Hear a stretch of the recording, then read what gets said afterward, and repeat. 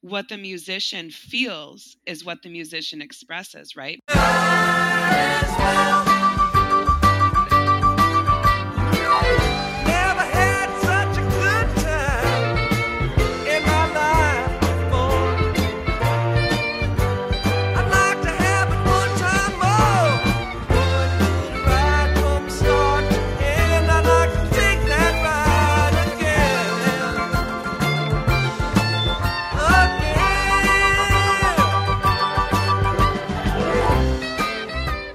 Welcome to Dead Tour Tales. As we approach the final tour for Dead & Company, summer 2023, we wanted to document the experiences of fellow Deadheads and Tourheads we've met along the way, including some of the legendary figures who've played a larger part in keeping the wheel of the Grateful Dead experience and culture rolling. We've met some pretty cool friends and characters along the way, and we felt this was a good opportunity to sit down, shoot the shit, and share with you some tales, both adventuresome and sometimes tragic, and usually psychedelic. Buckle up, kids. It's Dead Tour Tales time. Everybody, welcome to Dead Tour Tales, episode 22. Glad you're here. Thanks for tuning in. It was super fun, super deep conversation today with my friend, artist, and radiant human being, Jenny Lowe Shuman. In her words, Jenny is a mother, a wife, a friend, and an artist.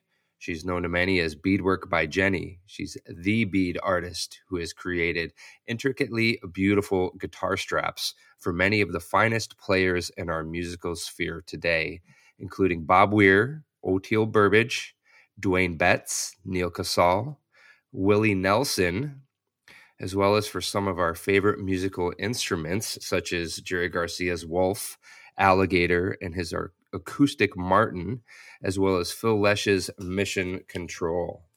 2023, Jenny published a coffee table art book showcasing her beadwork that, as of release of this episode, is still available in time for you to order for Christmas. So check out Jenny at, where is it? beadworkbyjenny.net. I'll make sure that link goes in with the episode info and on my website. And you can find her on Instagram as well. A little write-up on her book titled Speaking in Beads, Living Artifacts of Jenny Shuman. Speaking in Beads, Living Artifacts of Jenny Shuman is a new book about the unique handmade beaded artwork of Oregon-based artist Jenny Shuman. Published summer 2023, this large 200-plus page hardcover art book shares the beauty and storytelling behind Shuman's extraordinary beadwork. Revealing her intimate process and technique, she invites readers inside the special relationships she's made with the incredible people who have commissioned her custom artwork. Working closely with her clients, Shuman sparks a magical transference of energy into how she designs every piece, making exceptional living artifacts that represent and enlighten their owner. Speaking in Beads gracefully documents her process, which often involves translating sacred information and symbols of dreams and real-life experiences into physical objects that empower and go on infinitely. The storytelling and visualizations generate a cosmic exchange of energy which Jenny channels into guitar straps for many well-known musicians, along with killer psychedelic hat bands, tapestries, bags, bracelet bands, and other living adornments. With beautiful photographs by Jay Blatesburg, Bob Minkin, and Bob Weir's daughter Chloe Weir, this book highlights endearing and mind-bending visual moments on stage with performers wearing their personal and powerful straps while making music, and shares their origin stories. Speaking in Beads, Living Artifacts of Jenny Shuman is now available for purchase. Get your first edition copy of this coveted counterculture coffee table art book and read about Jenny's shared experiences weaving the talisman into these living artifacts with passion and heart. Well, I know what I'm getting my wife for Christmas. So, all right. I hope you enjoy this episode as much as I enjoyed recording it and talking with Jenny. So reach out if you have any feedback. bananas@deadtourtales.com or james@alwaysahootstudios.com. And of course, don't forget to check out our website, alwaysahootstudios.com. And we have some Patreon information at deadtourtales.com as well. So, All right, buckle up, kids. It's Dead Toward Tales time. Ladies and gentlemen, Jenny Lowe Shuman, a.k.a. Beadwork by Jenny. Hi, Jenny. Hello. Thanks for having me. Yeah, it's nice to have you. I've been really looking forward to Me this. too. So, Been a while coming, so I'm excited. Yeah, totally. We've been talking about this for quite a while. I took a little break. I needed it. Breaks are important. After summer tour, I needed a break from almost everything. So, but now we're rolling. Here we are. I think we have a lot to talk about. We have a lot in common, and just looking forward to chatting with you. So, you remember the first time we met? Yeah, it was Skull and Roses. I actually I broke away, and Trina and I were doing a little run around, and I saw Salem's art, and I was like, hey, and it all came together. Nice. Yeah. I think it took me a minute after that to piece together that you and Salem are friends. And I love that so much. Yeah, me too. That we have that connection as well. He's a rad dude. He is so good. One of my homies for sure.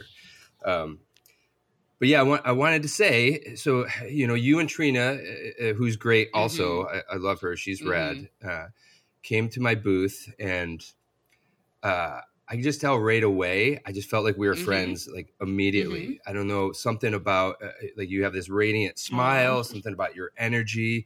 You're so down to earth. And it was just like, we just started talking right off the bat, and I was like, wow, she is cool, and I just felt like we were friends, like intrinsically, like right off the instantly. Start. So, and then we've seen each other a few times since at some shows, and then hung out a little bit with Salem and your dude Brady, and a couple other folks at the Grateful Guitars Foundation. Yeah, what show. An amazing event that was, and that was actually the first time I was at the Great American Music Hall. Which is that's one of my a little bit crazy, but it was. And that was sensational because we even hauled the equipment in. We helped with the backline before the event, and to walk into that venue and see it before anybody's on the stage, before there's even instruments and sound equipment and all of the fine detail and artwork and everything, it was pretty powerful. And then that throwing stones that we all experienced, whoosh, like, that was Stu, right? Stu Allen, that throwing stones? It was pretty darn powerful. I mean, one of in the top 10 of my favorite magic, what the heck just happened moments. It was so good. It was so good. Yeah, that was epic for sure. That was just a special night all around. And you're right. There was a peak moment in there where it was just like, I don't know if people... I love other people that experience that, right? That is some high level shit right there.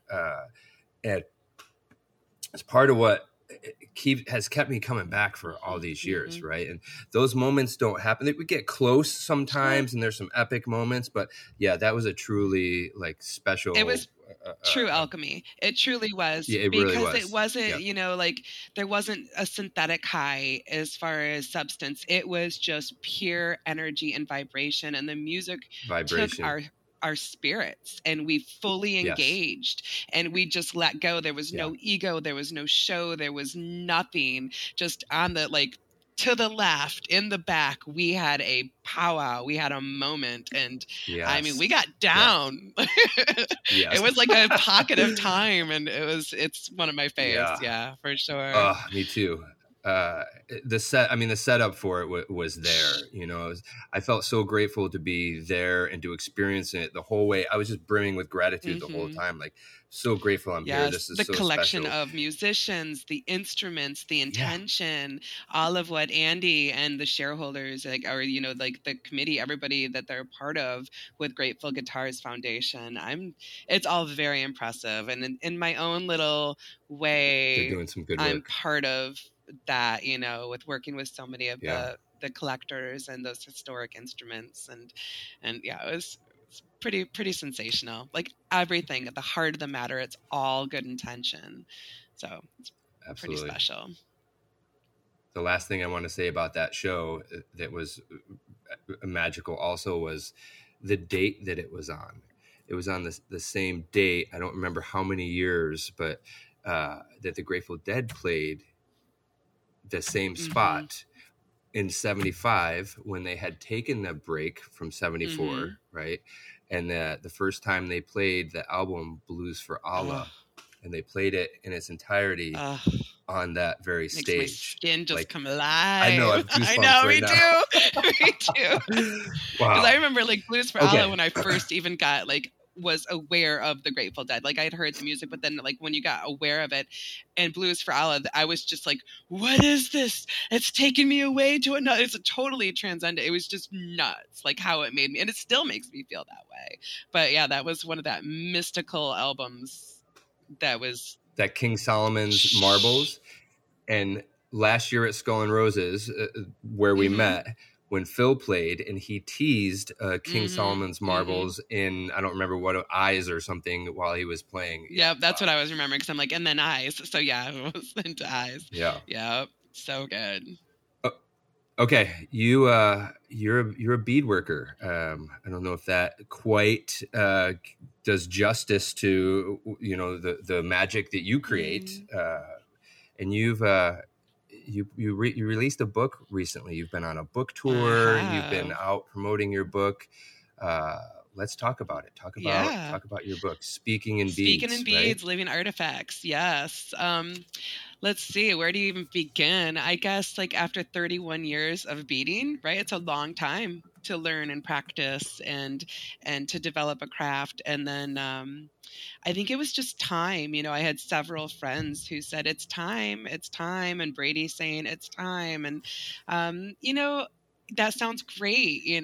I love to write. I haven't done much writing since college, because other than like the little, cherry pick moments that you post, on social media that describe a piece, other than love letters and things like this to my husband, I didn't really have a chance and opportunity to do a whole lot of writing. So after my dad passed, it was actually during his last chapter in life, I decided, you know what, yes, but I need a minute. I need to do this. And right after I got back from his funeral and all of that ceremony, I came back and closed the door in the spare bedroom and wrote and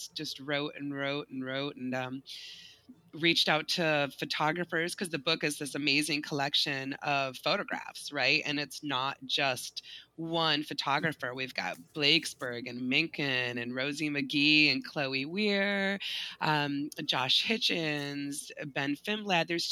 There's concrete, amazing, profound photographers in our scene. And then there's up and coming, which is true Grateful Dead fashion, which I really like, because it's elders holding space for the up and coming, and it's true community.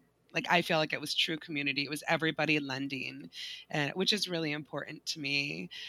So chasing photographers and getting a hold of them and collecting statements from all the musicians that I've worked with and some of the collectors that I've worked with, to add like their contribution about the experience that we shared, or how they feel about my artwork as they're wearing it on stage. So I tend to cope with a lot of things in life with being busy and making things.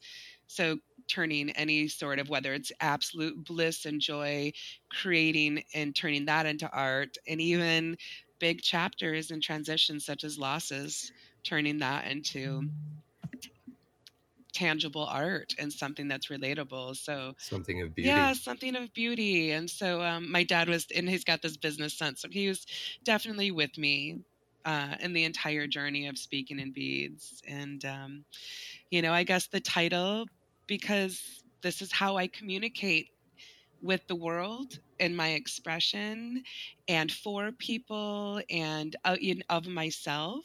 So as I experience the world, my language is in the art that I create. And so that's, and I also speak for people, right? I have these amazing experiences with musicians or fathers who sing to their children, or a woman who wants to give a gift to her partner, or a man who wants to give a gift to his partner, or children to parents, all of the things. It's their expression of love, how they see these people that they hold so endearingly in their hearts, and their expression of love. And then they give me all of these beautiful stories, and I translate that in my own language, and I draw it out and I beat it and I attach it to leather, and here it is. Here's this family crest, or the expression of one's inner self and image. And for the musicians on stage, how they want to be seen, which is a whole thing. It's a whole thing. I mean, we spiffy up and gussy up to go to a show. Imagine what it's like for a musician on stage. And it was, that strap is representing a part of their identity and who they are, and inside and their out. soul. Yes. And yeah. Yes, and everything that they've accumulated to become, and all of that. And so to harness all of that after 31 years of doing beadwork in so many different ways, to articulate that and to put those into words and explain it all, it really means the world to me to have a book out here and in the world, at the Library of Congress, and explaining and describing this experience for others as well as myself. And it's really powerful experience to create a book, and it's so pretty. It's like it's a piece of art in itself, right? And being an artist, there's so many different ways to express that, and words are art, and putting them together poetically is art, and then to combine all of the elements to make a tangible book that you turn the pages of. I don't have it on an audio book, or obviously because it's more visual, but I don't even have it online because I like pages. I like turning the pages. I like feeling them. I like the sound and the smell of a book, and because I do love books, I love reading.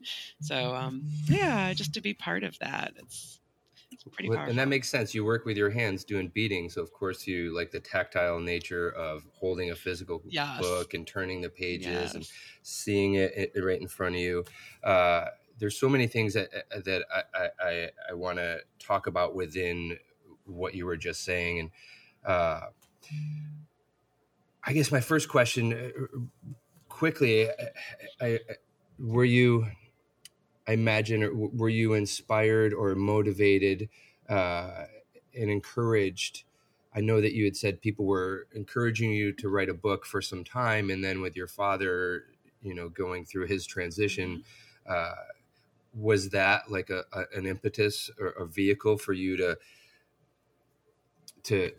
decide to finally put the book out, to write the book? Was that like this is the moment, I'm going to take this energy and transform it? Was that a conscious into something beautiful? Absolutely. And all of the encouragement from all the people, it really, really did help, and I mean, you have to seize the moment. You don't look the gift horse in the mouth, right? Like when it's time. I mean, a friend of mine told me once that opportunities happen our entire life, but the same opportunity never happens twice. And that's just really powerful. And I apply that to a lot of things, knowing that, okay, if I let one slide, there's another, won't be the same. And not that I couldn't have created Speaking in Beads at a different time. But really now was the time, and especially after Skull and Roses. And there's a whole chapter in the book, the last chapter, because at that point, with the whole Dusty Strings exhibit and all of the instruments that were there, and so many of my straps on stage, I mean, with the musicians who have their own pieces, there's Alligator there, and Mission Control was there, and all of these historic instruments were there. And so several times throughout that entire festival, there would be at least 3 straps on stage that I had created. And so that really, I know, it was really powerful. It was like a strap one on festival.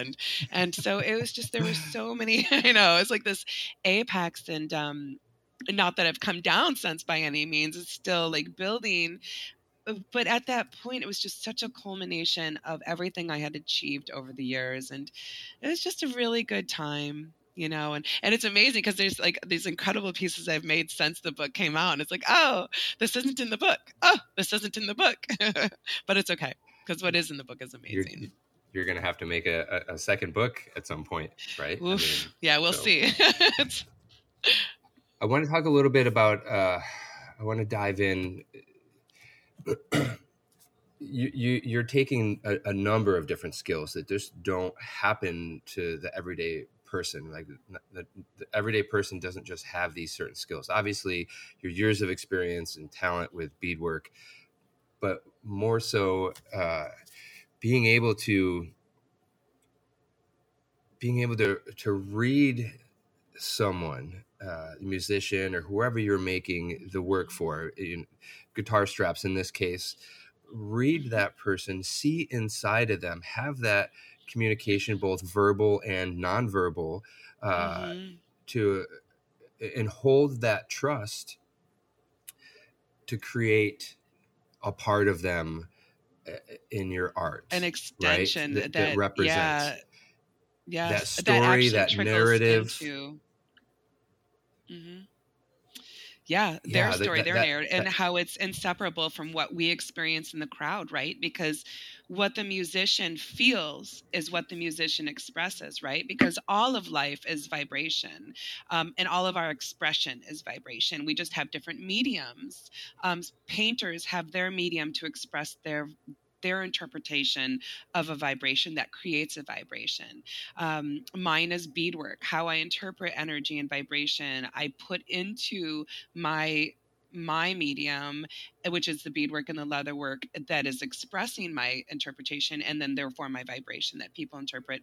Musicians do it how they feel and how they're interpreting an experience or anything in life, and they do it through the vibration of sound. And then we in the audience feel that, and we reciprocate with our energy and our vibrations, and the musicians feed on that. And it's this beautiful symbiotic relationship of ebb and flow that happens. And the beadwork, honestly, I mean, I've had several musicians say, I play differently now. I literally feel differently on stage, so therefore I express differently. And then we will experience that differently. Yeah, so it's literally an integral part of this musical journey and experience that we had, like at Great American that night, and so many other cases for people I don't know. Of course, I don't know these tens of thousands of people that fill these stadiums. But it connects us, all of us, because I'm just a girl in the crowd. I'm just back there dancing. I don't want to be up front. I want to be way back there, having my own experience. But I do know that, like, the person next to me and this energy that we experience and the light that we share, like this random dance I had with this woman at Oracle Park on Sunday night. I've never met her in my life, and Eyes is one of my favorite songs for many, many reasons. And I had come out of the bathroom, and I was trying to race down to where my crew was, and Brady knows it's my favorite song, and I'm like, it's Eyes. And I'm like, okay, there's no way I'm going to get down that elevator in time to get down in front. The song's going to be over, and I'm just going to have spent this entire experience of this song weaving through the crowd, which is great because those are experiences also. But instead, I remember opening the doorway onto this like terrace, and I looked over, and there was this beautiful woman dancing, and we elevated. And my skin is actually alive, and I have no idea if I'll ever see her again.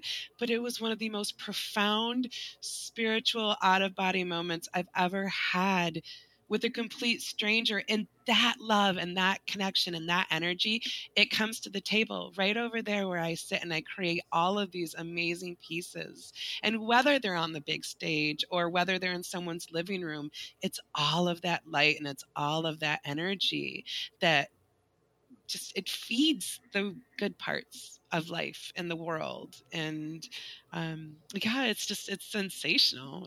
It feels pretty darn good. I wholeheartedly agree. That experience that you talk about, I don't know if it's felt to that degree.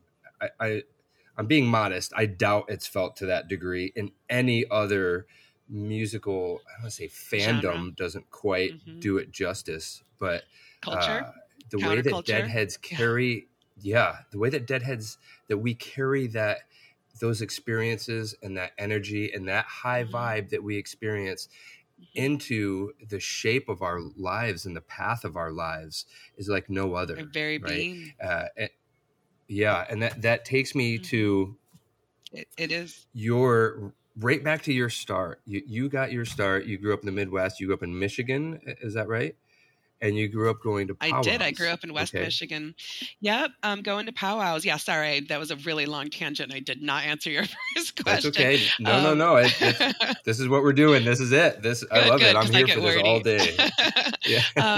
I did. I grew up in Michigan, a beautiful family, had a great childhood, all of the good stuff. And then at a pretty, early teens, I started going to powwows because there was an annual powwow in the spring and in the fall, right there in Grand Rapids by the riverside. I grew up north of Grand Rapids. Are you of Native heritage? Yep, I'm Iroquois Nation. Yeah, but okay. I wasn't raised traditionally. My family didn't really tap into those roots. It was not, we weren't raised as such. The bloodline comes from my grandfather's side, or my mother's side, her dad. And there were 10 kids in that family, and 5 looked very Irish and 5 looked very Indian. And so, can I interrupt you for a quick second? Yeah. I'm sorry. Same. So my lineage or heritage is Irish and Native American.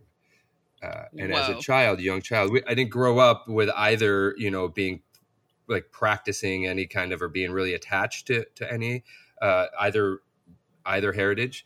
But as a young child, my parents would take me to powwows also. My biological father was more of a participant in some ways. And I was a very young child, but it's some of my earliest memories, the drums, the dancing, the bonfire, the community. The smell, yeah.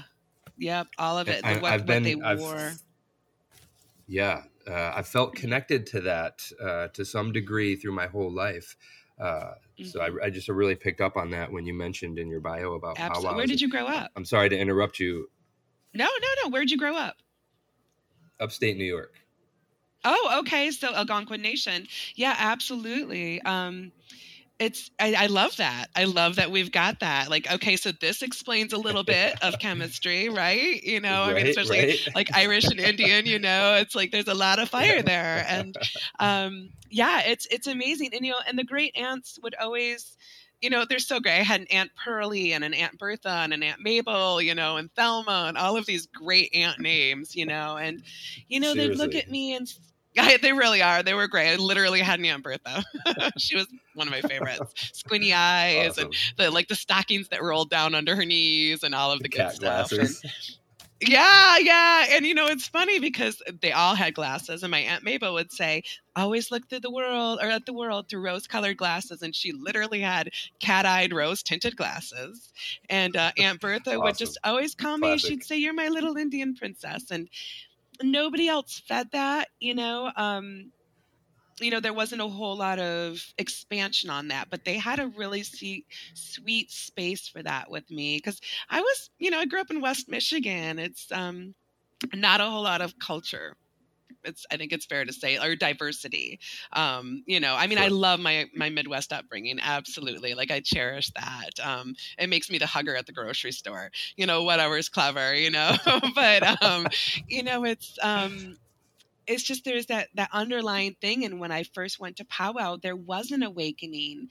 The drums, the smell of smudge, the dancers, their regalia, all of it. There was an awakening. And so I had always gone. And then I had my daughter when I was 16.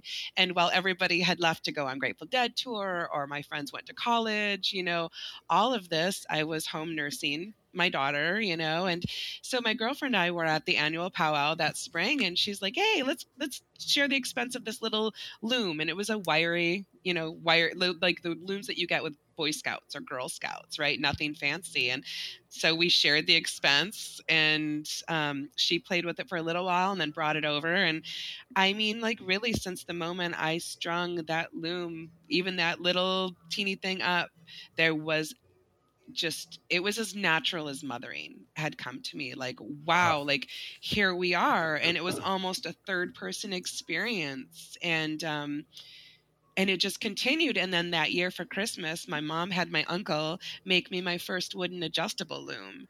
And I still have it. And she filled it full of beads and graph paper and needles and thread and all the things I would need to continue with a beautiful loom that wasn't rickety. You know, it was adjustable and I could do all the things. And the design started changing. Everything just kept expanding. And so I've been beading since 1992.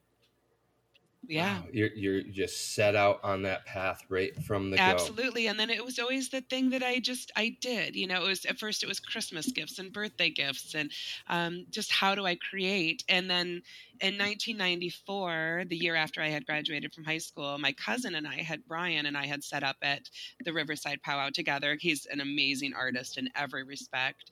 So him and I had set up that year. And then by 1995, Julia and I were traveling powwow.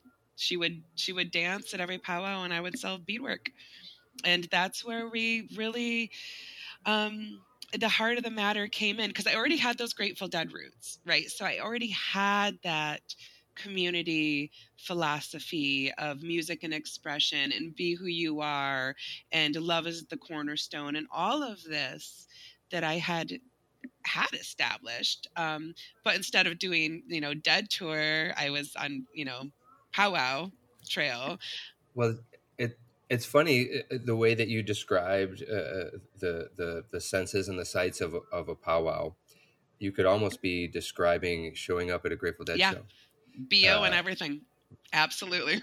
Less weed. The smudging, right? The sage and the incense, the drums, you know, back then there were drum circles in the lots at every show. The tie-dyes and the clothing and the dreads and the right? The ritualistic nature of so much of it, the spiritual experience that was being had, you know, sometimes in the lot, but, you know, always in the show. You know, I just released an episode today with Pete Sawyer. I think I've talked to you about him before. Pete Sawyer of Left Hand Monkey Wrench Gang, great musician, great interpreter of Grateful Dead music, and a super nice guy. And he did his doctoral dissertation on the ritual structure and spiritual nature of the Grateful Dead experience. Wow. And I just find the parallels between, you may not have been on Dead Tour, but you were having your own Grateful Dead ritualistic spiritual nature experience right alongside, almost parallel. Right? Absolutely parallel. I mean, I was at Burlington. I will never forget the day the radio told me Jerry passed. I have a photograph of me and Julia that day. And it was absolutely parallel because I wasn't removed from the Grateful Dead. It's just, I mean, I had a 4-year-old. I was making money doing that instead of, you know, it was a different tour. Yeah, you were being responsible, being a parent. And learning so much more than technique. I mean, of course, from the elders, I was learning technique. Don't pull the string too tight, but it has to be enough. And always weave in, just all of the amazing technical skills. But it was the spiritual side of things. Like your friend, like the dissertation that was done on the spiritual matter. And, you know, I mean, how do you talk about any of this without being woo-woo-y, as people say? Because it's what... Get woo-y. I'm like I said, I'm here for it. Fuel. It's my experience too. Yeah, it's the life force. It's the fuel. It's the light in us. It's that energy. It's that vibration that's always existed, that will always exist in all the different forms, right? Whether you're, you know, no matter what your religious aspect is, or spiritual connection, or cultural affiliation, whether it's the Dead or it's powwow, any of this, or the ones that we make on our own ideas and philosophies, there is such a parallel between the Grateful Dead and what I experienced at powwow. And it was like, just like going on tour, it's a family reunion. Like, oh, I haven't seen you since last week, or, oh, hey, haven't seen you since last tour. It's what it's like at powwow season. Is we would all come together, and it was all the aunts and uncles to all of the children. And it's beautiful, and it's deep. It's absolutely deep, and intention is behind all of it. Every single bead every single stitch there is intention. And whether I'm working through, like we talked about, how turning either a love expression or a tragedy into a tangible art and expression, whether it's good or bad. Well, it's not good or bad, I guess it's just my experience one way or the other. Either I'm working through that in myself, or my clients have expressed something to me and I'm putting those prayers for them into this, mixed with healing, mixed with smudge that's right there next to my table, on my table usually, unless it needs to be cleaned. But it's all part of it. It's integral, it's inseparable. And just like at a Dead show, I mean, those lyrics that were written, they didn't just, I mean, there's meaning behind all of it. It's really powerful. It's the story of one, and it's the story of all. And it's mythology, it's spirituality. Absolutely. You're clearly tuned in, and I find it fascinating, and I love every bit of it, how the parallel paths of your beadwork and powwow experience and Grateful Dead experience ran parallel, and now have not just intersected, but have that road has joined that path. Those paths have joined into one practically for you, right? So no longer just parallel, but along that path, you've developed friendships with a number of these musicians that we hold up high in our world. These musicians that we talk about so frequently, and we go to see, and you've developed a friendship with O'Teal. Oh yeah. I'm curious how you mentioned kind of that was the start, or that was a kind of a spark for the latest. So the first strap I did for a stage musician was actually Chandler Kinchla from Blues Traveler. That's yes, great. And that was like in 2005 when I had met them. And one of my amazing childhood friends, Nicole, she had introduced me to the band. She's friends with the band after a show at Pine Knob in Michigan. And so after the show, we're talking, and Chandler is like, "You do beadwork? Can you do a guitar strap?" I hadn't, but the answer is yeah, sure.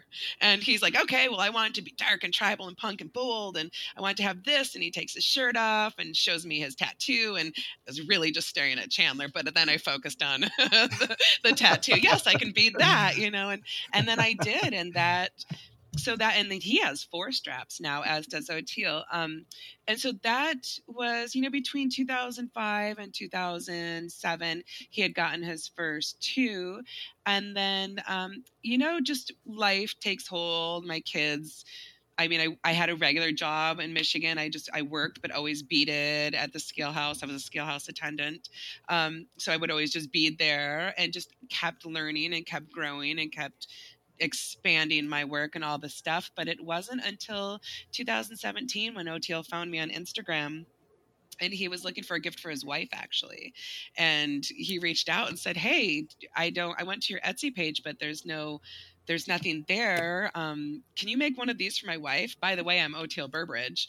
I was like, "Psh, all right. Hey, O'Teal," and then that conversation, he said, "Here's my number." And I mean, from the moment we said hello on the phone, it was, "Hey, cuz, where have you been? Haven't talked to you in a minute." It was this. See, you have that effect on people. Well, there's something in your nature that I believe that does that. The safe place. Sorry. Yeah. I mean, I think there has to be. So he found you on Instagram. Yeah, through Instagram. Right. Wow. Yeah. And then the conversation just went everywhere. It went from, I don't know, it was instantly deep, and I said, "I do make guitar straps." And he said, "Wow, okay, let's talk." And then I created his first 2. And then from there, it's been the most beautiful natural wildfire ever. And that's great. He's very tuned in. He's a tuned in dude. O'Teal vibrates on an angelic level. It's he's definitely otherworldly in a lot of ways, and still we're all just people. Very well said. Right? We're all just people. When we talk, we laugh about hilarious things. It's not about the big fame thing. It's just natural, normal things. Like today, my kid did this, and yesterday my kid did that, or the damn dogs, or something. Is just he's just a person, but he's also just a real normal angelic, person, high vibrating, powerful. I mean, when he sometimes when he shares, it's of a spiritual space where it's almost professorial, like the spirit just comes in and flows through him with the message that he wants to share, and there's wisdom. He's definitely a bright light, and I'm honored to call him a friend, a close friend. Wow. But the vulnerability is, and stage musicians, I mean, everybody, you have to have that safe place. And I mean, all the psychology classes I've taken and things of that nature, you do develop a cultivated ear to listen and cues to where to maybe lead people and ask the right questions to elicit certain emotions and expressions that need furthering. But really just to sit and listen to them and open that doorway, because when somebody is going to express and open up their inner vision of themselves, they have to be safe, because there's vulnerability, and especially with stage musicians, because there's a lot all the time.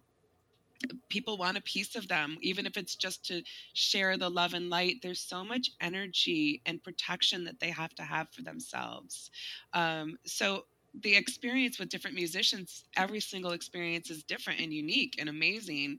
And even if it's guarded, it's interesting to see them kind of like step back from that guard after a while and be like, oh, okay, you're not going to use any of this in a way that is going to be exploited. Or, I mean, there's even been situations where no phone numbers exchange until after the strap is created, where it's just emails, or very guarded and careful.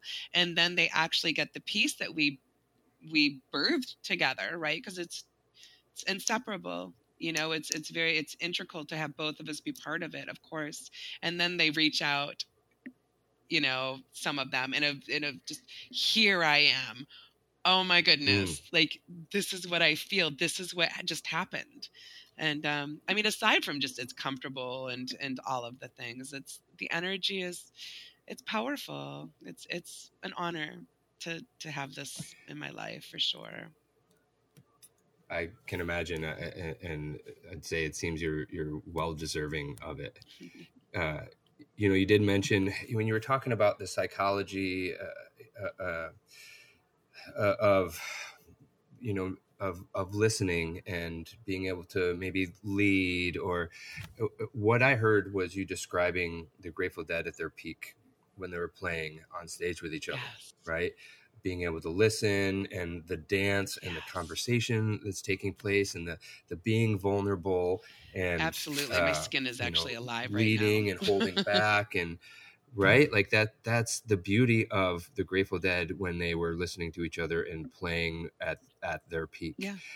And I also hear the high vibe nature of psychedelics in that also, which as far as the Grateful Dead, I'm sure came directly out of the acid tests, playing the acid tests and learning to play with each other and operating and performing on that level as well, right? Those conversations way up there. So, yes. But yeah, and on and off the stage, right? Yeah, absolutely. So. Like the times I've been around Bob Weir, it's interesting. He's his own vibration. He is powerful. It's got to be hard. Honestly, it's got to be hard to be that, to have that role. I mean, and I'm sure it's amazing, and all of the wonderful things that go with it. It's a lot of responsibility to be one of the founding fathers of a culture counter, or a counterculture, not even just in America, the world, in the books. Yeah. Forever. In the history of time. Forever. Yeah. Like artifacts that are going to be dug up that speak of the Grateful Dead. And there's so many different mediums. Fat Freddy's with his inlay work, right? And then what about all the luthiers and all of those instruments that are going to be unearthed if something ever buries them someday, or just will be preserved and speak of this culture, throughout all of time. And so there's a lot to being. I mean, I don't want to speak for him by any means. It's what I would imagine. It's so hard to be those musicians and harness all of that energy.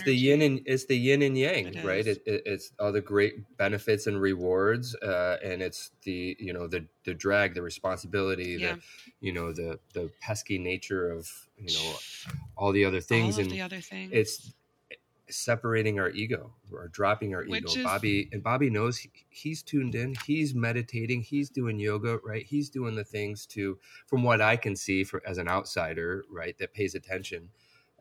He's aware of it, and he's doing what seems to be required to be able to separate the ego from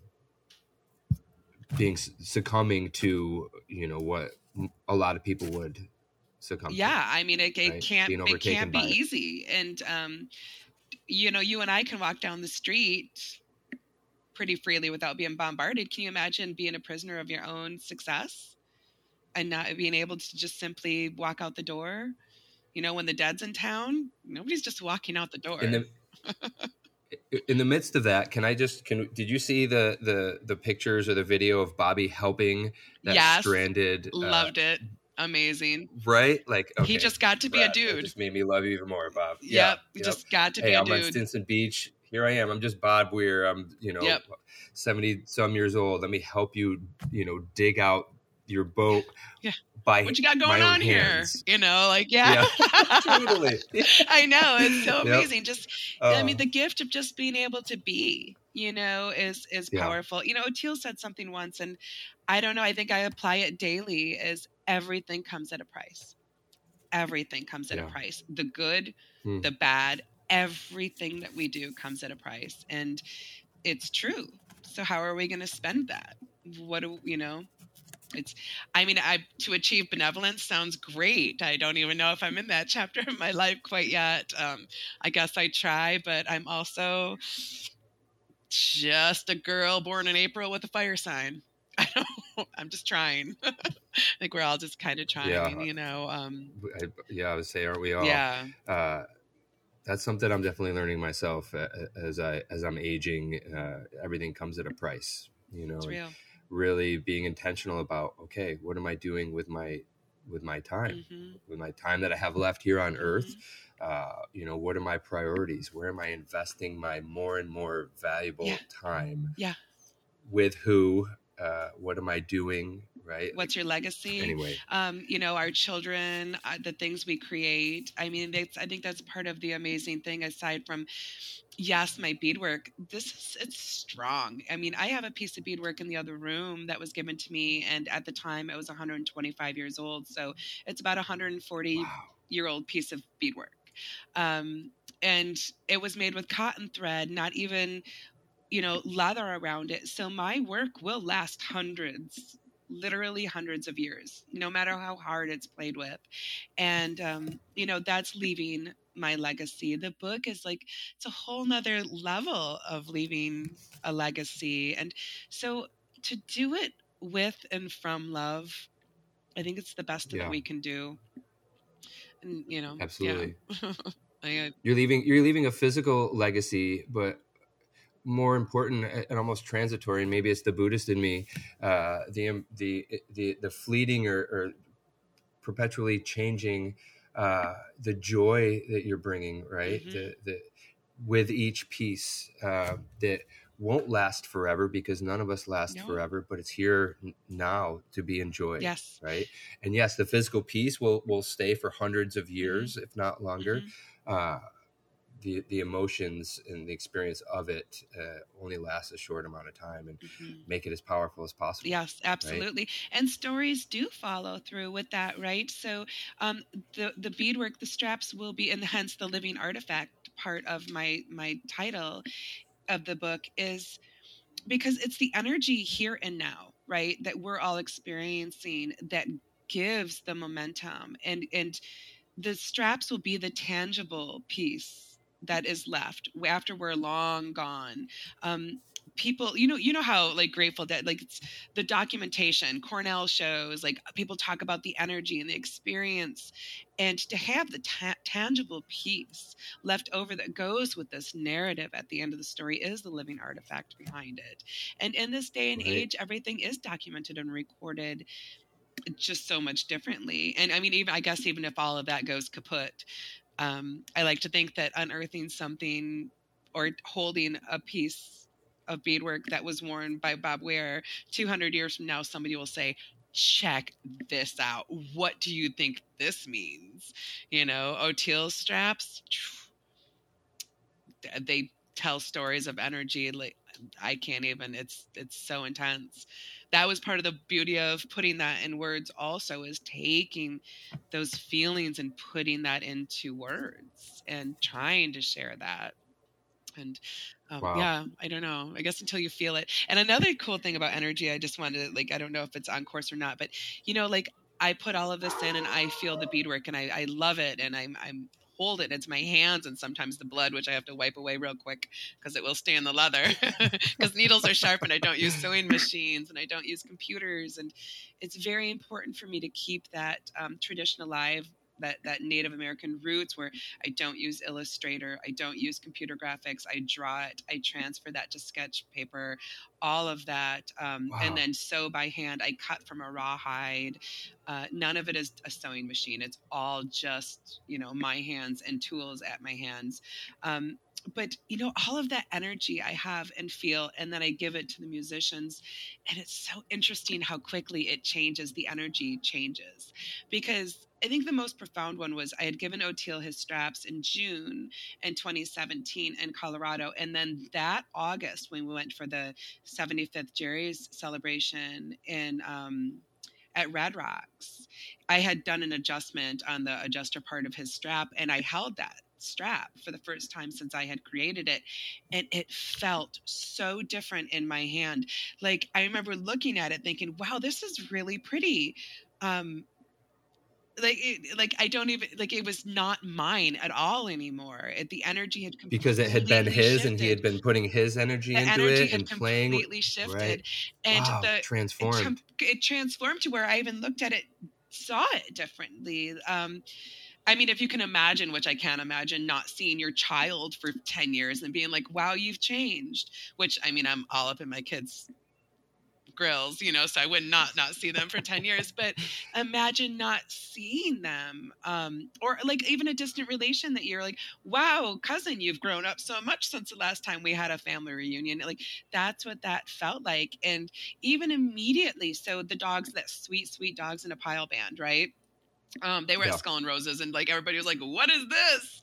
I just finished a strap for Jimmy Law, and I gave him the strap in Seattle. And the very next night, I went to the Portland show, and I held the strap, and 2 nights at that point. It was 2 nights on stage. The energy completely shifted. Oh, yeah. And it's hard to explain, but I can feel it, and it's powerful. I get it. My youngest daughter's 2, and I swear from the time she goes to sleep and wakes up in the morning, she's different. Like I noticed these imperceptible changes. It blows my mind. I can't stop talking about it. It's all I've talked about for months as she's developed, and it's crazy. It's like, magic. Being the outside observer, but being so close to her, seeing, it's wild. And then imagine how you're changing, and you're not spending that time looking at you, but you are changing with every single day. And children just have such wonder. You look into their eyes, and the way that they see the world is so much different than the jaded adult with all of their attachments and logic and reason and philosophies and stresses and all of it, like children don't have a philosophy. They're just experiencing the world, and there's such magic there. So she is changing every day that she wakes up. I love that. I love that you've got that. And 2 is such a favorite. It really is. My favorite thing now is, like, we'll leave the breakfast table and she'll grab my hand and say, Daddy, come. I want to play now. And it's like, okay, this short time before now we got to brush your teeth and, off to school or daycare. it's time to play. Yes. Like, that's what she wants to do. She wants to play. Yes. Like, yep, absolutely. You play, kid. Every chance you get, play. I know. Play. Absolutely. I know. They're good reminders to play for us. Yeah, I love it. I really indulge in that. Me too. Wow. Okay. I don't know where to go from here. I just got thrown. Sorry. Wow. No, it's okay. It's incredible. We could keep going and going. I don't want to shift, but let's. Okay, let's. Just for the sake of time and again, people's attention spans. Right. It's real. So, yep.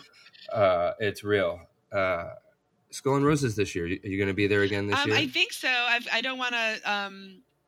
I think so. Is what I've got. I mean, probably. I don't know how I don't go to Skull and Roses because it's amazing. I love Skull and Roses so much. I know. I mean, the crew, the music, the just it's perpetual energy, like harvested from the past and bringing it forward. Yes, sacred grounds. Yes, and I really love everything about Skull and Roses. I've got a couple ideas and irons and fires that I'm not ready to talk so much about. So, maybe, probably, we'll see. Okay. That was my next question. Like, what's next? What do you have lined up? What do you want to share with us? This summer was super wild and fun with all the book tour, and I did like this nice fall run in the Pacific Northwest. Right now I have a lot of beadwork to do. Like, I have so much beadwork to do. I have so much creating to do. So in my family, you've got the family, right? Being away from the family is hard. On them as much as me, but really on them because I'm mom, like I like the kitchen clean at night. They like to wake up to the kitchen clean because of mom, things like this, and I love this role that I have here. So right now I'm pretty stationary. In the spring, there's a couple of the we'll see things. I think I'm planning to kind of go back to the Midwest this early summer. So June, the Timeless Gems, Bobby and I are working on a little something for June in Chicago. But a lot of it, Titzel, I never pronounce his name correctly, but Timeless Gems is his thing. And they've got this amazing, permanent exhibit of historic instruments and artwork, and it's just phenomenal. And they've got they've got some pieces that I've done, the cat strap that I did, which was the first Cats Under the Stars that I did because that was the first song Jerry played on that instrument. And Pretzel is there, and that's one of my favorite straps. Nice. Oh my god, Pretzel too, actually.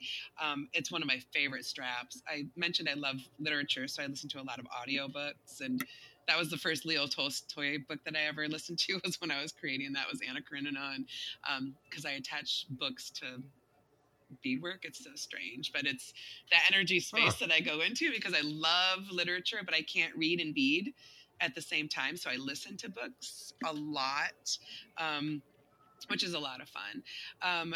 For me anyways, because I know what went into them. But so I'm thinking of that's what we're gearing towards, but a lot of it is fine tuning, and at the same time I'm creating and doing the beadwork. I just spoke with Lisa Betts, and we're gearing up for their thing that they do next Labor Day. So a lot of... Is that Dwayne's? Yes. Is that Dwayne Betts' wife? And Jackson Hole. Okay. And... I guess I'll just spill some beans. I would love to do a 2024 collection because all my work is custom. Everything I do is custom, and it's been for years. But there's this collection. There's these images. There's things I want to create that are in me that I just want to put out there. And so I've been toying with the 2024 collection. And so those are a couple of the irons I have in the fire. I don't want to overshare until it comes. Okay. Nice little tease. I like it. That's good. But it will come to fruition no later than Labor Day with the Dwayne Betts thing in Jackson Hole, which I'm really, really excited about. Wow. So awesome. Things that just build. But as far as full on dates right now, ideas coming soon kind of a thing, Okay. Stay tuned. Yeah, stay tuned. Follow Jenny on all her socials and all that stuff that we do in 2020 and in this century. Yep. Oh wait, it cut out. Try again.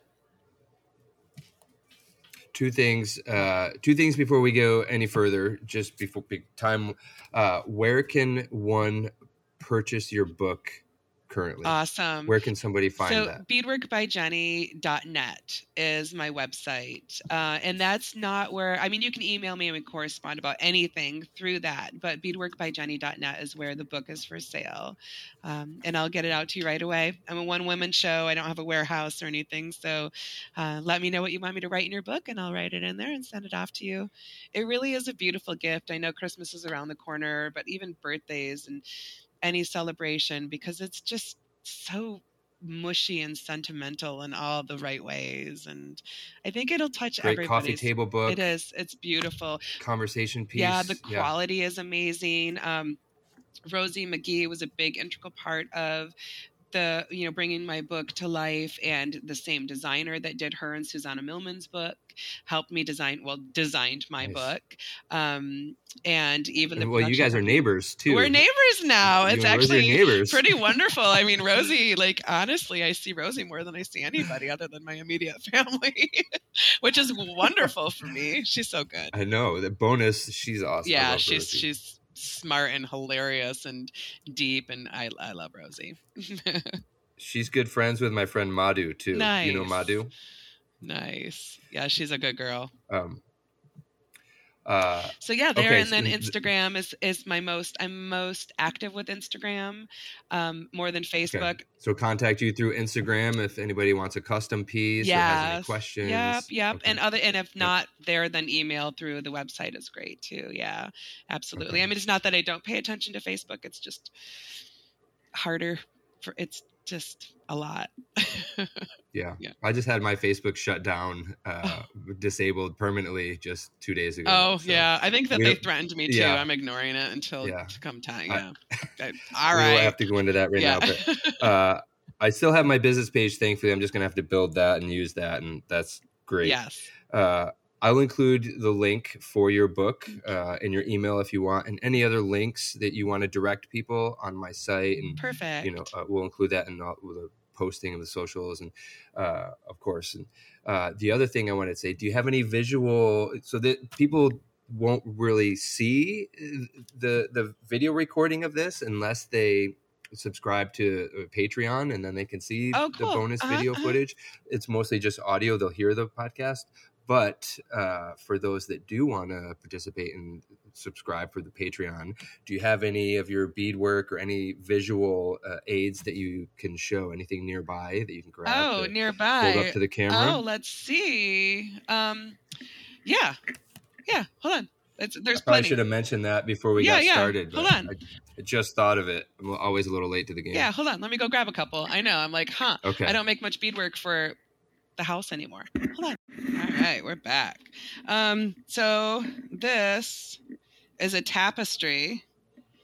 Wow. Yeah, cool. and so this was my husband and I met at Black Sheep Family Reunion, a music festival a friend of mine put on, and so yeah, this was my courtship. So this is how I landed Brady. Oh. Yeah, I sealed the deal with that one.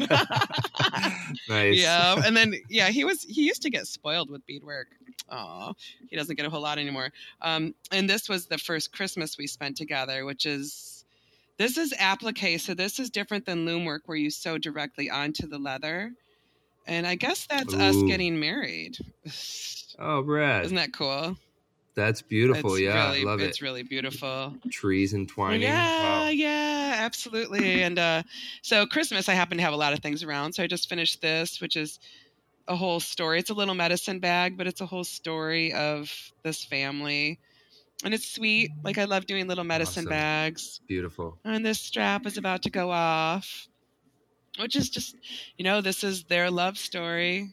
So it's... Who's that strap for? What if they're listening? It's a surprise. I can't say quite yet. Yeah. Oh, they don't know. Okay. No, so I can't say. I don't know. What if they're subscribers? But yeah, you'll have to.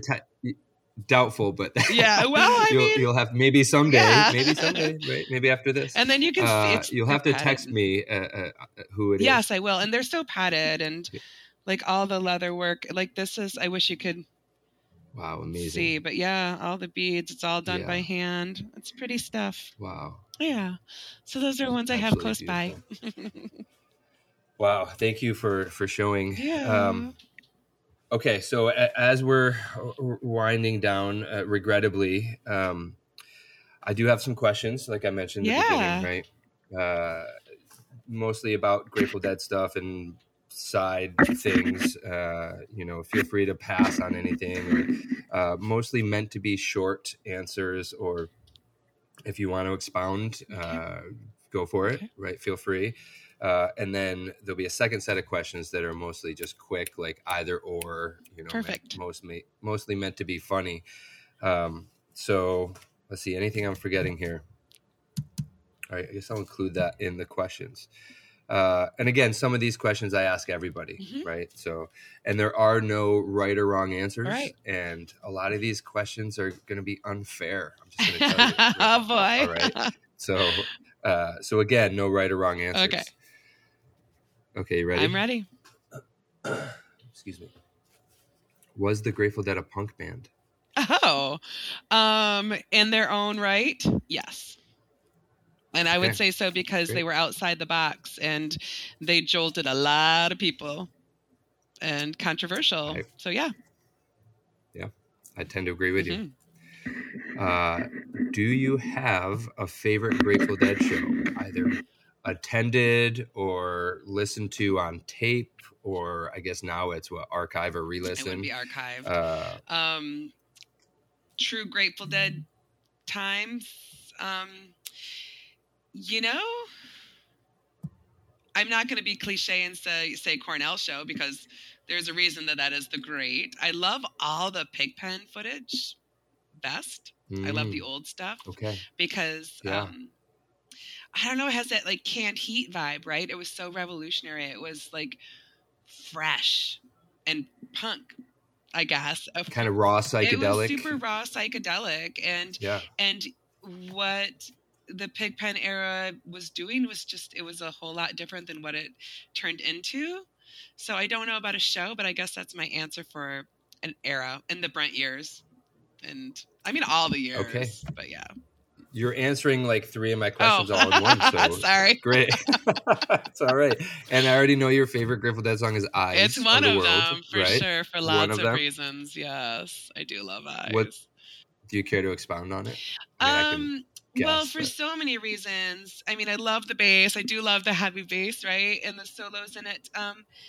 And how it goes, just the transfer of music. And it's like, and then the way that the dance break in that song,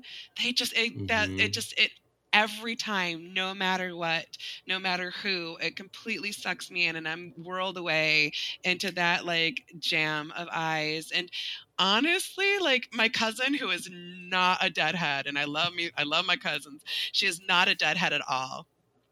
And I will never forget, in my kitchen, and it was really late, we had a party, and I'm cleaning, and it was maybe 3 or 4 in the morning, and I look up, and she's like, I have no idea what's happening, but she was getting down to Eyes, and she's not a Deadhead, so love it. Yes. It's like it's one of my favorite moments ever. I'm like, you get it, you got it, and it was Eyes. So yeah, that's why. That's Brent or Keith? Oh, I don't. Different. I know, unfair. A little unfair, because different reasons for different. It is for different reasons, I love what both of them lend, and they're just 2 different eras too. Love to hear Brent sing, though. I love his contribution. I really do. That soulful voice coming from so much pain, and it's like makes me think of my brother-in-law, who's one of my favorite people ever. And he's a huge Brent fan, so big Brent fan too. There's associations always. Yeah, totally. 2-parter question for you. Favorite instrument you ever made a strap for? Oof. Okay. One. I have to say one. Favorite instrument.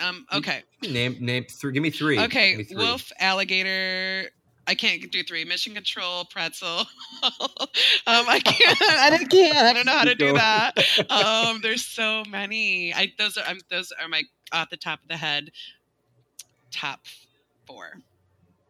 Okay, thank you. You made one for Jerry's acoustic Martin. I did. Wow, that had to be special. It was so special, and I used so many elements from, because it was used in the recording of Olden and the Way, and it was on Festival Express, which is, love that. Right. I love Festival Express. Right. So that artwork came through. The one I did for Andy Logan's Rosebud replica from Scarlet Fire Guitars. Right. That one is my dad. I poured, because that strap, I'm going to reel it in and try not to cry. So that strap I designed with Andy for that Rosebud replica as in my dad's last chapter. And I strung up the loom, and I just needed some distraction. Right. So I strung up the loom, and the design was done, and I was ready to begin. I pulled all the colors out, and then my mom called on Super Bowl Sunday and said, okay, so this is what's happening. And I packed everything up and went to Michigan, and I didn't know how long I was going to be in Michigan. And so I cut that off the loom, all of the strings, I cut it all off, and I didn't know how long I was going to be there, and I had to have beads. So I threw it all into a box, everything I might need. And I shipped the loom and the design and all the beads to Michigan, thinking that I would bead while I was there. And I didn't bead while I was there, needless to say. But the very first thing I did the day after I got home was, strung up the loom, and I made that piece. So that's one of my favorites. Wow. Yeah. Sorry. Wow. Thank you. Yeah. Thank you for sharing that with us. That's beautiful. Yeah. I'm sure Andy realizes how special Andy knows. Andy's pretty powerful. Yeah. Wow. Yeah, it's a good one. I've never met Andy. I've met Jason. I've never met Andy. Oh, he's so good. Oteil once said, do you know any aliens? And I was like, well, you, right? And I'm like, and Andy, he's otherworldly. Yeah. Awesome. Yeah. Wow. Yeah. What was it like holding Mission Control? Oh, so it's such an amazing instrument. It's so beautiful. And it's so powerful. And I had created for a lot of these instruments. And then at that Dusty Strings exhibit at Skull and Roses was the first time that I held the instruments and the beadwork together.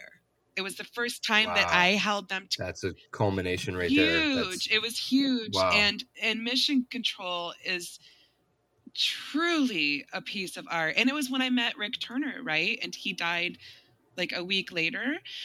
So I got to meet him, and I got to meet Mission Control at the same time. And I mean, every single part of that instrument is pure art. It's unbelievable.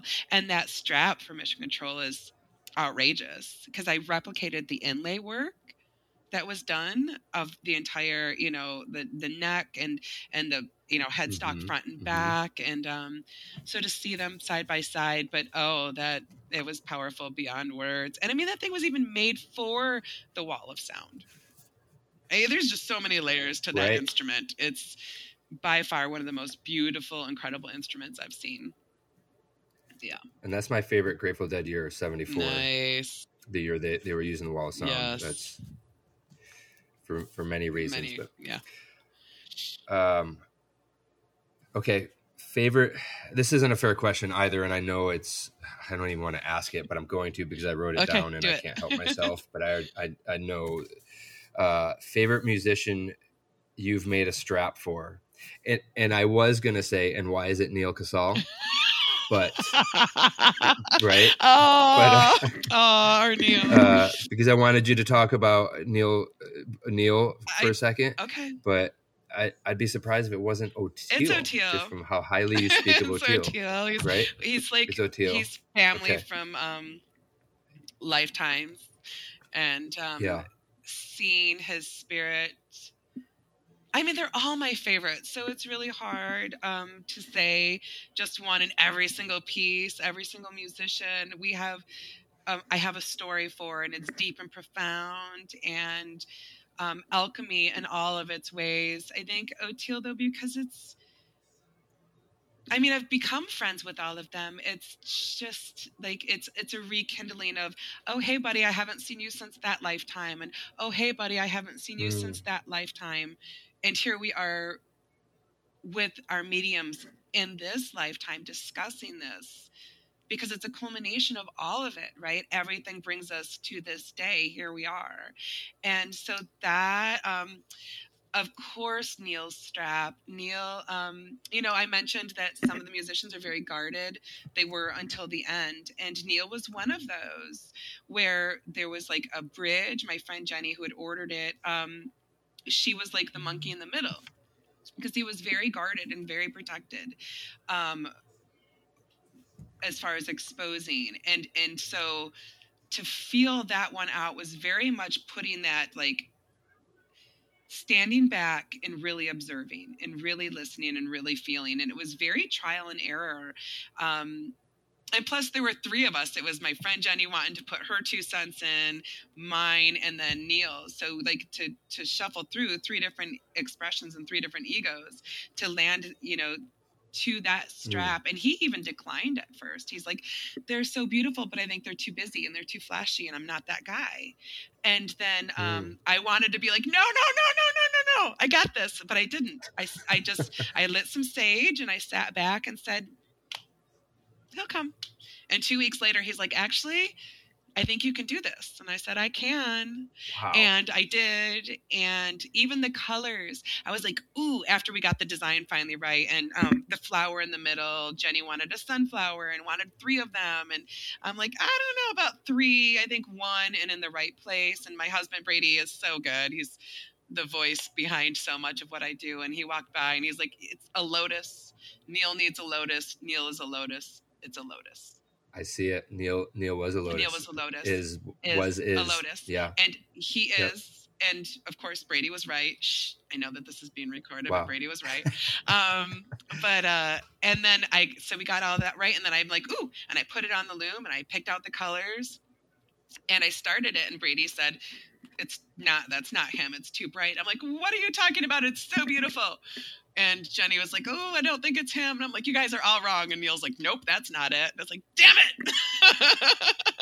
And so that came off the loom, and which I ended up turning into a bracelet after he had passed because I couldn't dismantle. It was so beautiful. It was such a beautiful color combination of that design.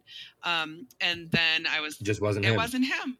And then the next batch I did, I put it on the loom and I got a few inches in and he was like, you've got it. That's it. And he was he's powerful, right? Neil Cassel's Neil Cassell for lots of reasons. And the lessons he was here to learn and the lessons he was here to teach for all of us and whatever that means for every individual. And at lock-in, right before he had passed, and there's so many layers to that stage performance, but we were couch touring it and seeing O'Teal and Neil on stage with their straps was really something for me because both of them are so powerful. And it's cute because Jennifer Hartswick called me like right away after, and she's like, okay, so O'Teal gave me your number. And because I got off the stage and I know I was trying to be professional and do my job, but I kept looking at the straps and she's like, what is happening with you two? What is with you people? And I need one because her husband is Chris Chu. And so she's like, I need one for Chris. And so her and I made a strap for Chris, who subsequently has 2 now. And those straps are powerful and amazing. But Dwayne was on stage and that's one of my favorite straps too. They're all my favorites. But he was on stage, Dwayne Betts. And I'm like, well, look at how naked he is. And, so I did a whole like hashtag strap one on Dwayne.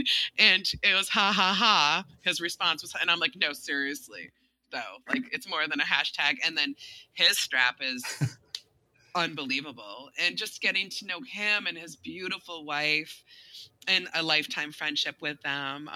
His piece is, O'Teal's like, it's a portal. He says, your strap, when the first time I saw Dwayne's strap, he's like, wow, he's like, I just had this moment where I shifted into another time and place, and just simply looking at that strap brought me there instantly. And so that's another amazing. And Anders Osborne, and this we could go on for hours. I should probably just cut myself off. Amy Helm, the strap for her.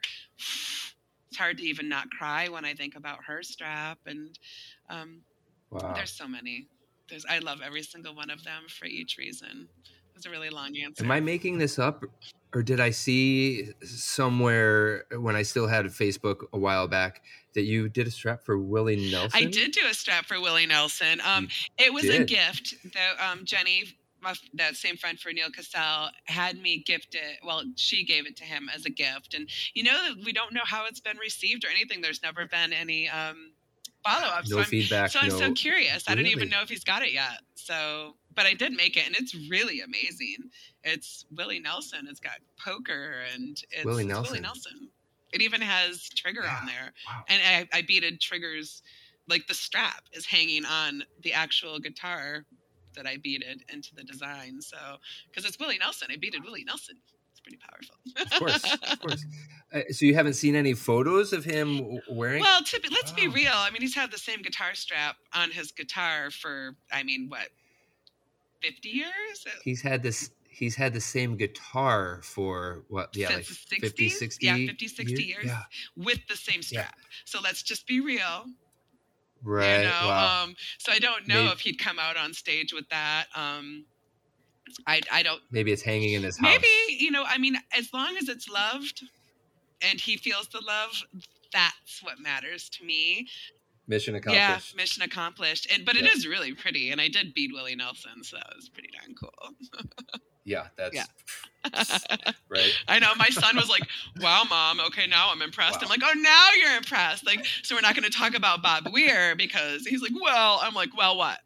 Give it to me, Gabriel. He's like, is this Willie Nelson, Mom? I'm like, all right. Yeah, that's amazing. It was pretty amazing. Okay. If we started a band and everyone in the band had to wear Bobby's short shorts, what instrument would you play? What instrument? And would they be bedazzled? I don't know, or beaded? The shorts? Yeah. Oh boy. I'd put fringe. Yes, I'd bead fringe on the bottom. I love fringe. Beaded fringe. Okay, fringe, I love it. Yep. That's where I'm going. Cool. Very 70s. Yeah. I love fringe. Yeah. What instrument would you play? Oh, what instrument would I play? Vocals, my voice, I guess. Vocalist. Is that fair? Is that the right answer? Yeah, absolutely. No yep, totally. That's 100% an instrument. It is. Yeah. Okay, I know that you listen to audiobooks while you're doing your beadwork. Mm-hmm. And I know we're not supposed to listen to Spotify because they're a horrible company and they don't treat musicians well, but I listen to Spotify. Yeah, me too. Okay. What was your Spotify top 5 this year? Did you see your I didn't whatever see. It's called? No, I didn't. Oh, you haven't seen it yet? No, I do very little checking in. I usually just go to playlist and go. So I'll look though. That's cool. Same. I only knew because somebody mentioned it to me yesterday. So then I looked, and then today they sent me a thing about it. So maybe they'll send you one soon. I'm so curious. Any guesses? In what's in your top? I'm so top 5? silly. So I love all of it, and honestly, Cowboy Junkies I listen to a lot. I know, isn't that weird? Like, it's so, like, it's back there. Of course, like, Jerry, I love Jerry. JGB, of course, The Dead, but I'd say JGB would probably be in there. I really love that Tyler Childers. What is it? Tyler Childers. Yes, thank you. I've been really listening to him a lot.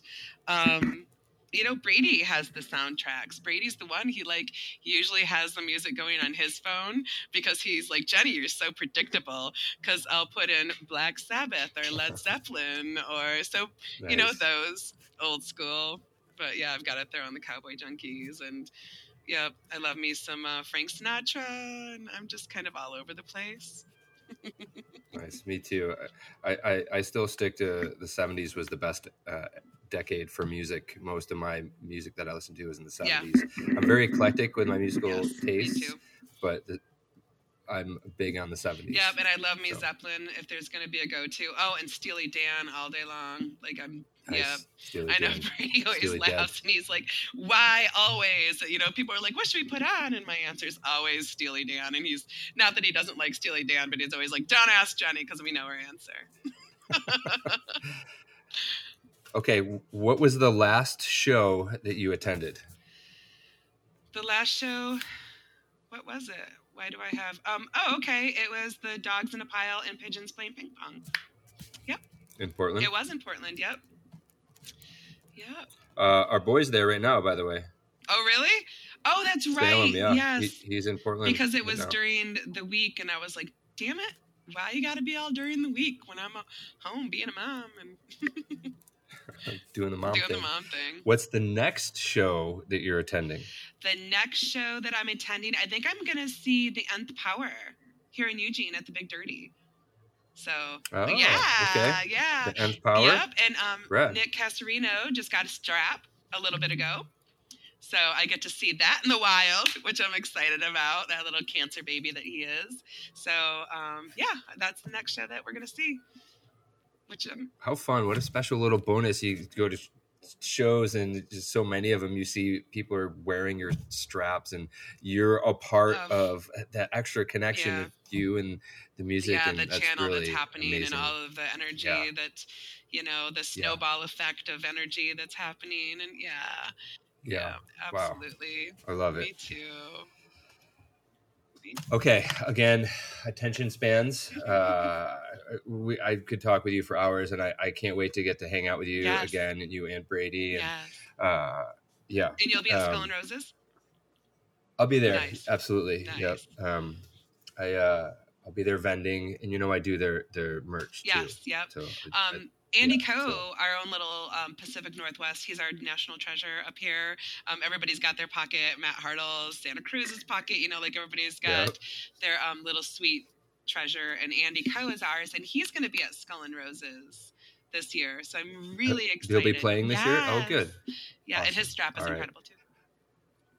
Yeah, I got my ticket during Blind Faith. Nice. I knew the lineup was going to be amazing. Of course, yeah. It'd have to be a really weird, shitty lineup for me, or some weird life circumstances to not go to that festival. Probably more of a life circumstances because shitty lineup is impossible. That's my one commitment a year. Nice. That I adhere to. Yeah, they're special. It's like a family reunion, and like I said, the only thing that I could see interfering is if there is a conflict of dates, and I can't help that the other thing is when it is. So you got big things happening, dude. You're tuned in, you're paying attention to the opportunities, right? If some opportunity arises, priorities, we got to go with where trust the flow, where this universe is leading us. So I dig it. Okay, last set of questions. Okay, let's go. Okay, quick either or.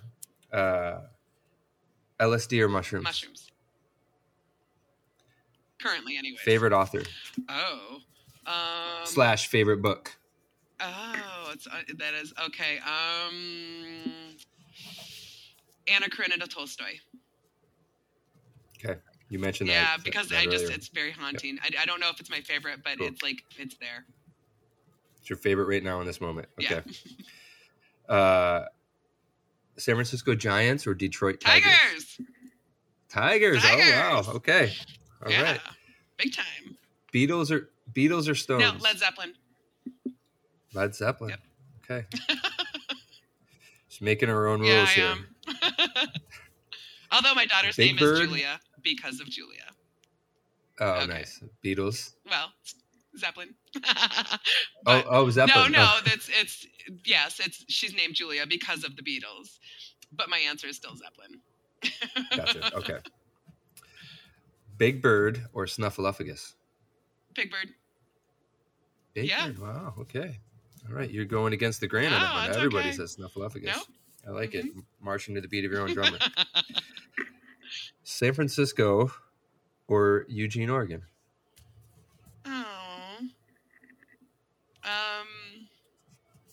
Eugene is cozier. San Francisco's more fun. Do I have to really pick? I wouldn't want to live in San Francisco. If I had to live in San Francisco, I'd live in Santa Cruz. Yep. Yeah. You're speaking I lived in San Francisco almost 18 years on and off, and No. I live in Santa Cruz. Yeah, now. I would live in Santa Cruz. So. One of my favorite humans is down there. Well, and you're there. But it's so, I love Santa Cruz. If I had to, my daughter went to college in San Francisco, and I loved visiting her for sure. And I loved going home. So. Yeah, I'm just at a different place in my life now where I'm not really a city person. I love visiting, and it's an incredible city. Always has been, always will be, regardless of what's happening. There's amazing things happening there, and beauty. Yeah. But I'm not interested in living there anymore. Yeah, if I'm going to live somewhere, it's going to be Eugene above San Francisco. But I do visit the Bay a lot. Eugene's a great spot. Tofu or tempeh? I want steak and chicken. Okay. I know. Sorry, I'm not answering your questions right. That's okay. That's okay. Mariachi or polka? Mariachi's way sexier. But I know the chicken dance.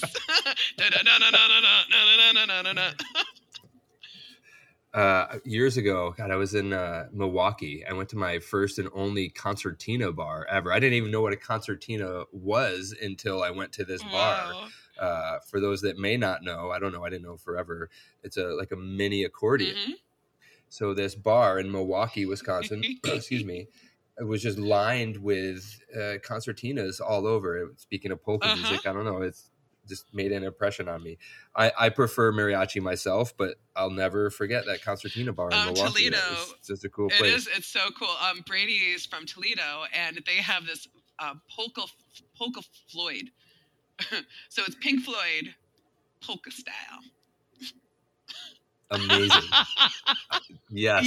So yes. I'm gonna hear chicken dance. It's gonna be to the tune of like Dark Side of the Moon. To comfortably numb, right? Okay. Patchouli or no patchouli? Patchouli. I wear it every day. I have for years. Last question. I think in the right, I like patchouli too, and I wear it, but in the right blend and the right with a little bit of amber oil and it's soft. Yeah. Nice. Yeah. Last question. Who spit on me? Who spit on you?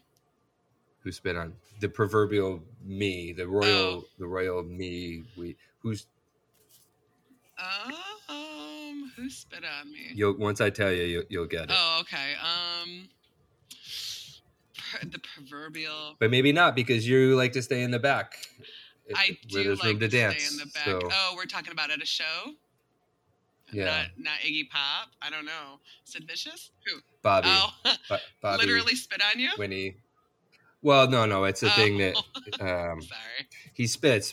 Anybody that's up close gets a little shower from At least used to. I don't know. I haven't been up there in years. Yeah, I guess I'm good being in back then. I don't know if I want anybody spitting on me. I'm like Iggy Pop, Sid Vicious. Agreed.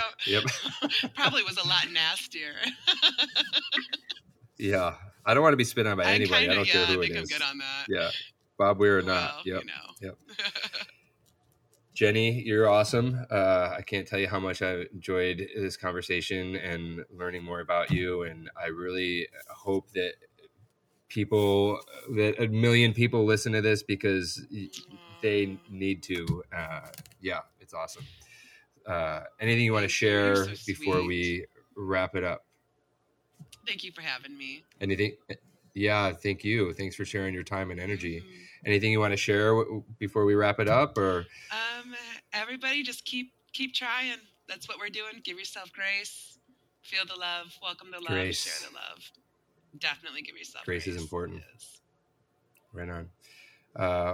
Another reminder, you can find Jenny's book at beadworkbyjenny.net. And if you have any questions, you want to say hi, show Jenny some love, have her make a custom strap for you, a custom beadwork, check her out on Instagram, right? Give her a shout. I love it. Right? Give her a virtual hug. All right. Jenny, thank you so much. Thank you. We'll talk to you soon. Right. Okay, give my best to Brady. All right. Thanks again, Jenny. That was really great. I really, really enjoyed that. can't wait to hang out with you guys again soon. Maybe we'll see you at the Fillmore this Sunday for Phil. All right. You can find out more information about Jenny on our website, deadtortales.com. We'll have a little write-up on there. I'll also include a link for her site where you can buy her book, Speaking in Beads, Living Artifacts of Jenny Shuman. That website is beadworkbyjenny.net. We'll have all that stuff up on our website, deadtortales.com. Dead Toward Tales is brought to you by your friendly neighborhood dead merch company, Always a Hoot Studios. Big thanks to our producer, Kevin Grandpa Kev McCracken, and our editor, Fork Joberg. And of course, the Grateful Dead for being the soundtrack to our lives. Don't forget to check out all our killer merch at alwaysahootstudios.com. And lastly, please check out our Patreon, where you can subscribe for a few measly pennies a month, have the opportunity to receive access to our bonus video footage, sticker packs, t-shirts, an opportunity for a live call-in to the show, or even appear on an episode to talk with us about your experience in the Grateful Dead universe. Feel free to drop a line. Any show suggestions, guest suggestions, feedback, or jokes, welcome it all. Thanks for listening, and hope to see you out on the road sometime. In the meantime, make sure you come back and check out next week's episode. It's going to be a hoot. All right.